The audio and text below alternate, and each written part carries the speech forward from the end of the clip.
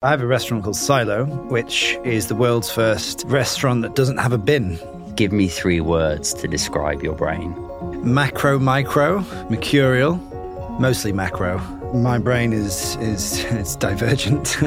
I see patterns of information rather than the information. My default psychology is a fearful one. There is this subconscious part of me wants to tell the world that I'm not worthless. We can't fix the problems of the world with the same thinking that created those problems.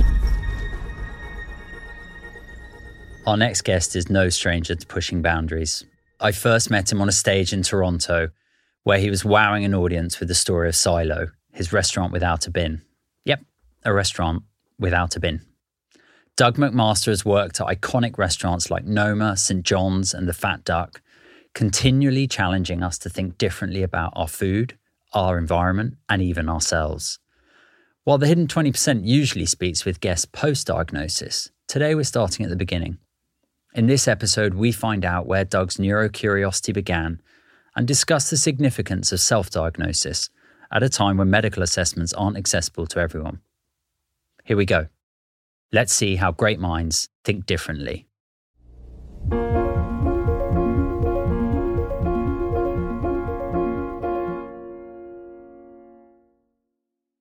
Doug, it's great to see you. Thanks so much for coming on. Ben, it's a pleasure. It's long overdue. Long overdue. I kind of already feel like I love your brain, and that's such a maybe very, very fucking strange thing to say, but can you tell me in 3 words about your brain? Like, give me 3 words to describe your brain. Before I do, I can... That's 3 words.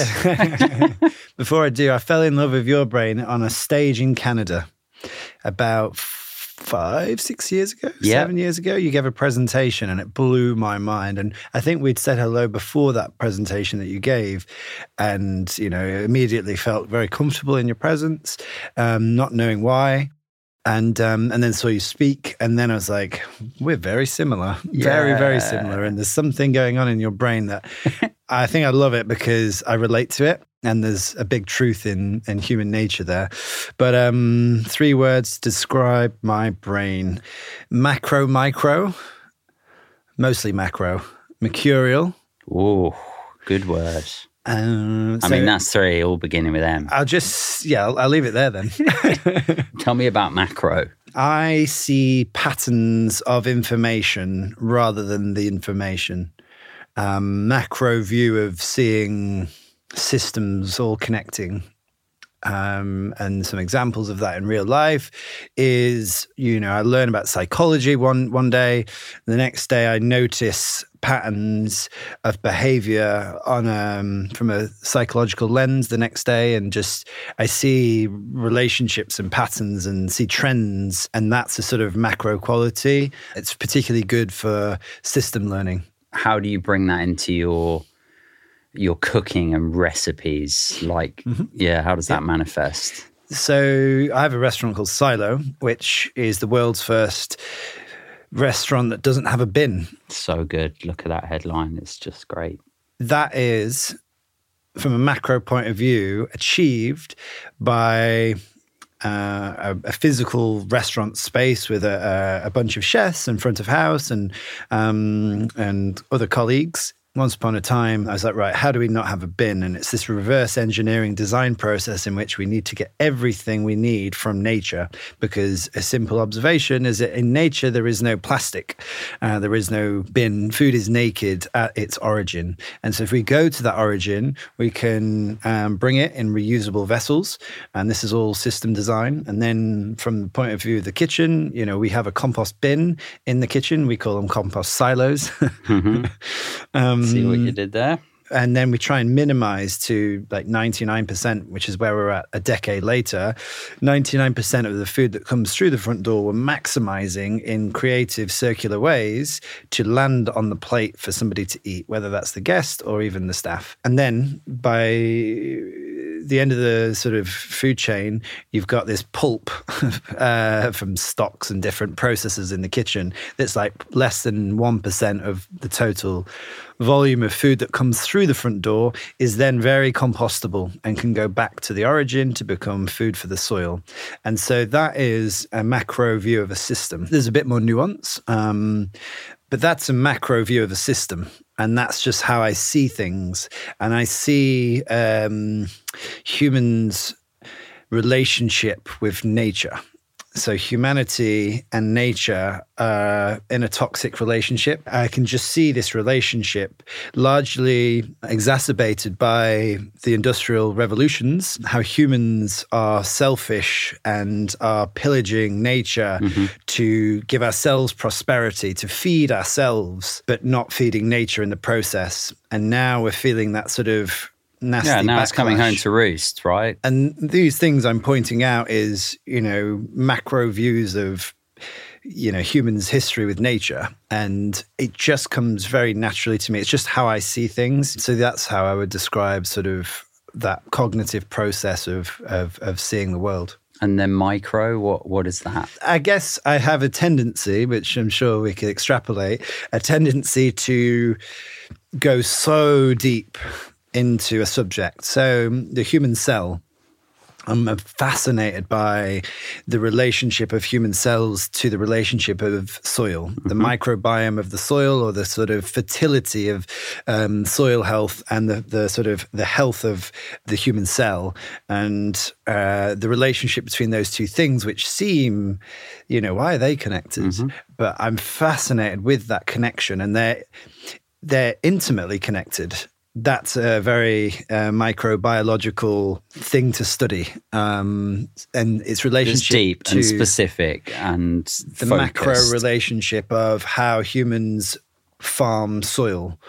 And that's a very macro view of agriculture. I guess as a farmer from a farming family, when you look at industry and agriculture as big macro topics and industries, and then you throw in some human psychology in terms of our relationship, which I guess has historically been take. Yeah. And obviously we need to change that balance. The kind of collective consciousness of humanity sees nature in a way which is wrong, sees our place on earth as anthropocentric. So anthropocentric means like we see ourselves as above and separate to nature. So what I try and do with the work at Silo, mostly when I do writing or presentations, not so much feeding people, but is show people that we are part of nature. The anthropocentric worldview is that we are superior to it, and so we can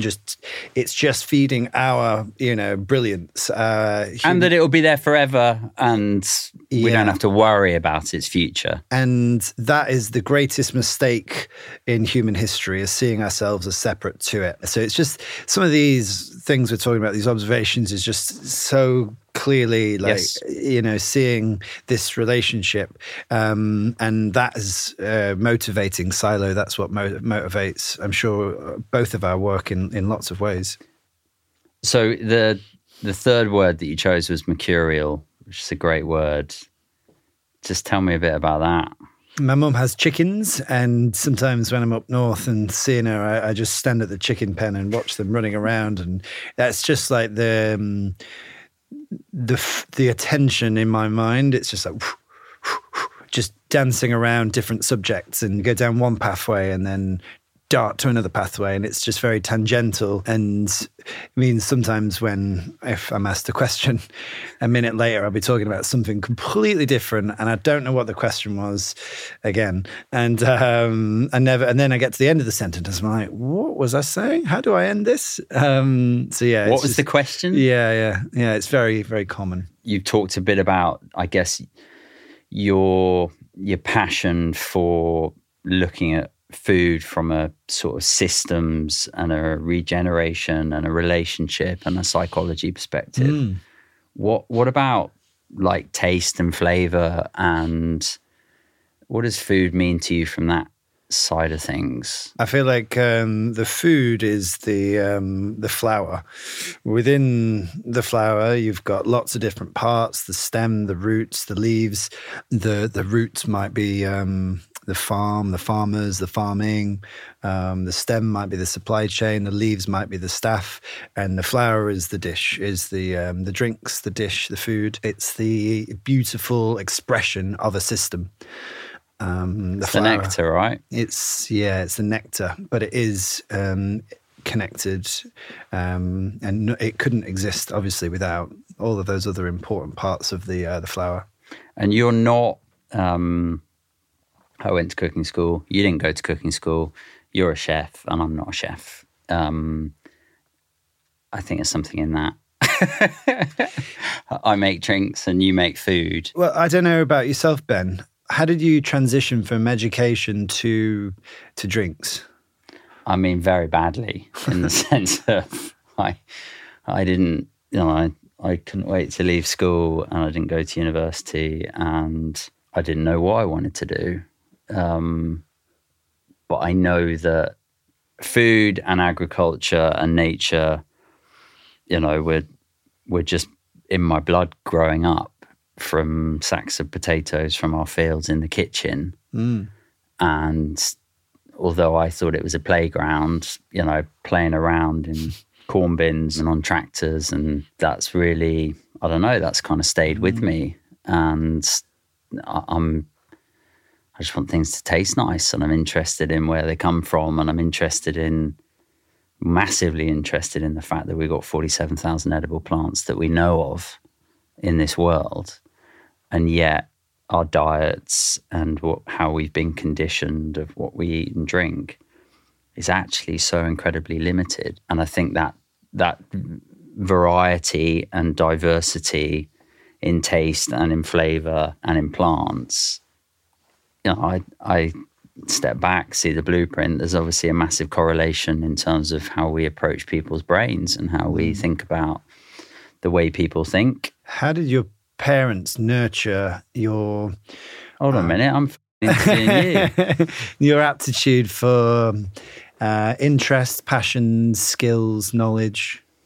At home, it was like, go be outside, and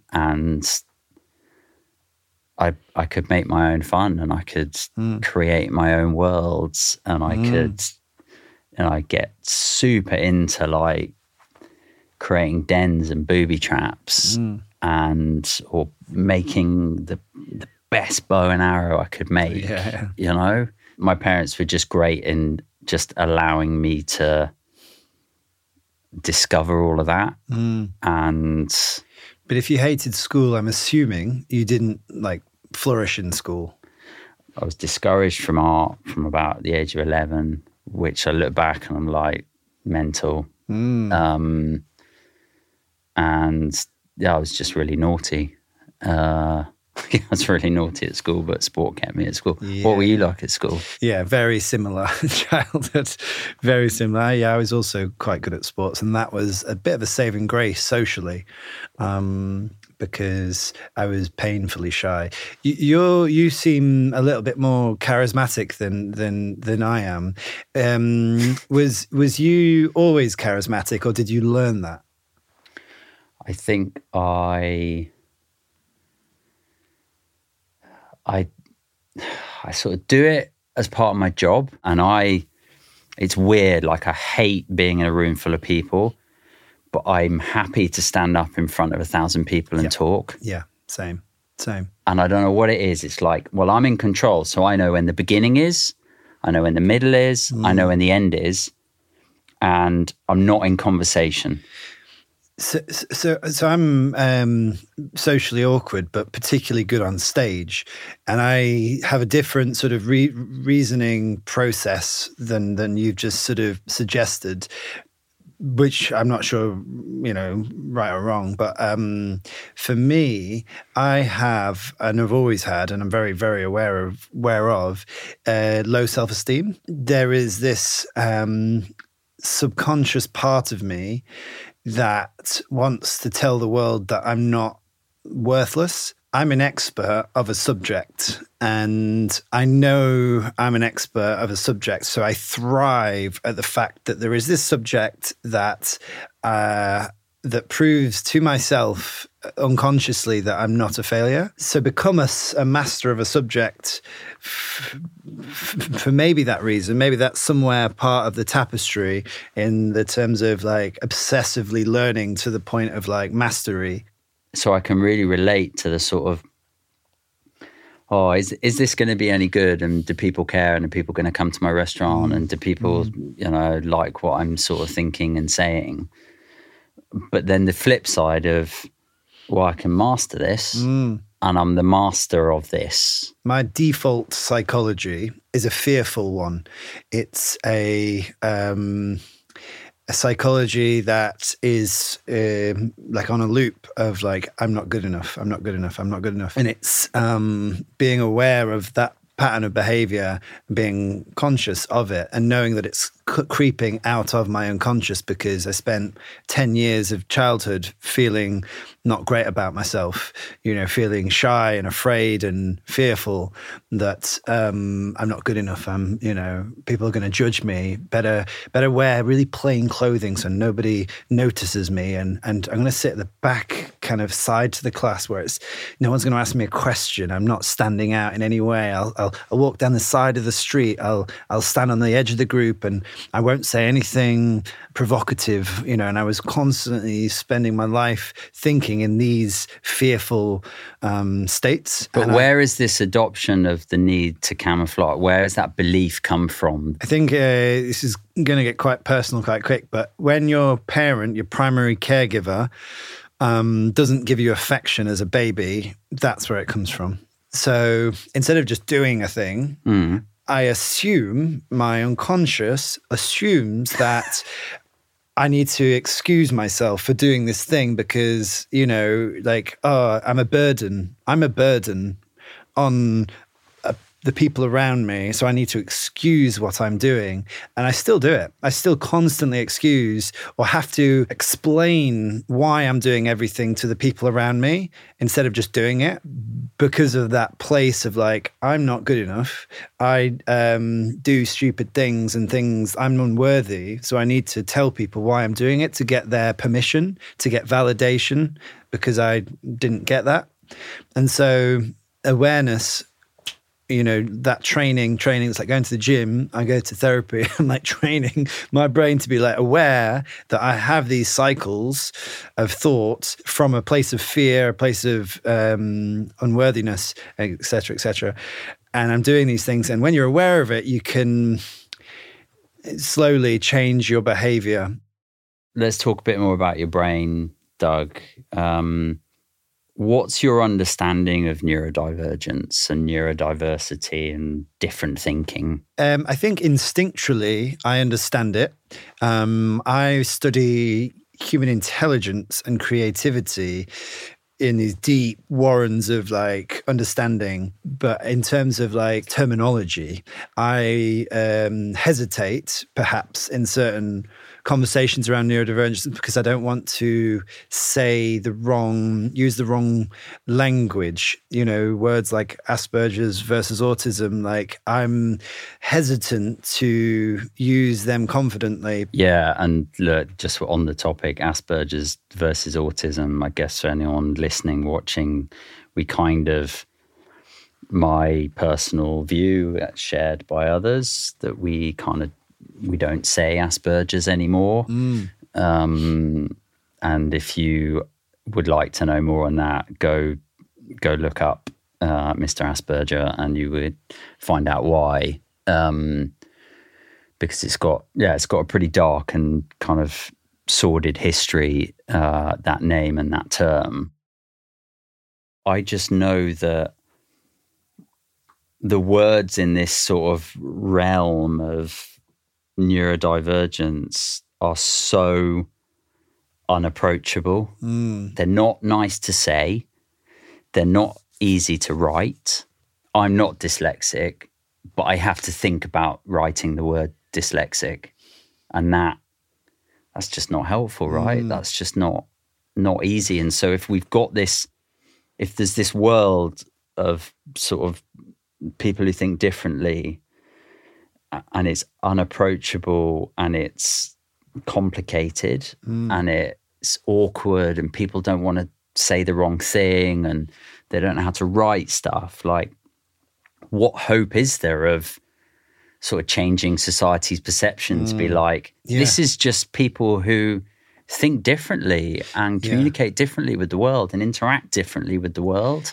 An incredible quote comes to mind. You know, if society is a mirror, art is the hammer that smashes the mirror. It smashes the perception, like you were just saying. We can't fix the problems of the world with the same thinking that created those problems. Yeah. You know, we need to think differently. This cabinet behind us, our neurospicy kind of contribution cabinet, is kind of littered with people who have slightly gone against the grain or slightly done things differently or challenged, I guess, and maybe how something had always been done in order to move the world forward. And I can imagine, a lot of people met with a lot of resistance. I think it's really important to share another perspective here, and it's that there are two types of reality. An objective reality, this wooden floor and this table is made from metal. Then there is an imagined reality. So imagined reality is born from stories. So money is an imagined reality. You know, you give a chimpanzee £5 for a bunch of bananas and it'll be like, no,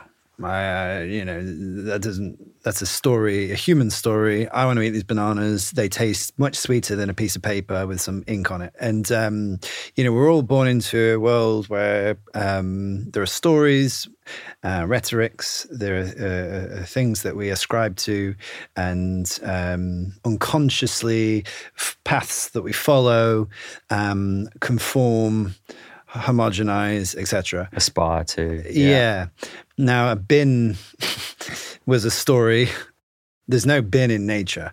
I spent 23 years of my life believing in the bin, believing in its objective value in society, in the world, ascribing to it, putting litter in it, etc. And then there's this moment where art, the hammer to the mirror of reality, smashed the bin apart for me. And I was like, what is a bin? What is waste? Where did it come from? And how do we get rid of it? And this was this pathway of thought behind that broken mirror. Just to sum up what you've just so beautifully articulated, you've looked at something and thought about it in a completely different way than historically for 200 years human beings have thought about it, because you've questioned it and you've challenged it and you've interrogated it and you've had a completely different perspective on it. That is why you are the master. Just want to bring us out of our rabbit warren for a second, onto the mainland. Have you been diagnosed? What's your views on diagnosis from a neurodivergence perspective? I think it would be quite good to know that I have a certain brain chemistry, a sort of a brain architecture. It would be nice to be sort of given a sort of an official diagnosis. I just never go to the doctor. I find the whole process really frustrating and bureaucratic.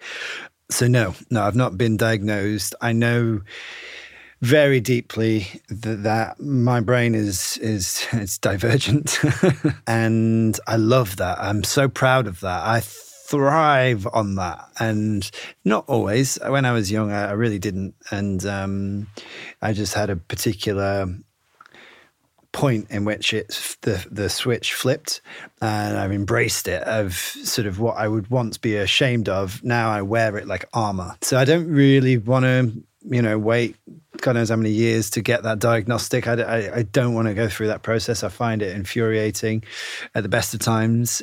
It's interesting. And, the view as it stands amongst, a fair amount of people within the sort of neurodivergent community is that given that the research across the whole spectrum of neurodivergence has so largely been focused on, ironically, people like us, white boys, and we still don't really know enough, and therefore self-diagnosis today is as valid as it isn't. I'm in a sort of philosophical crossroad in my head, and as much as I have pools of anger that will probably manifest for the rest of my life, I channel that anger into a project and Silo and all the projects around Silo. And I use that anger that was born through that lack of support, lack of nurturing.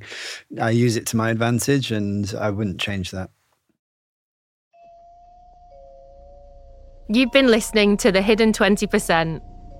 If you're still knocking about, then let me introduce you to the band. First up, main man on the mic, host Ben Branson, our wonderful producer Bella Neal, and the man who'll probably try and cut this bit, video editor James Scriven. Not forgetting our wondrous theme tune by Jackson Greenberg.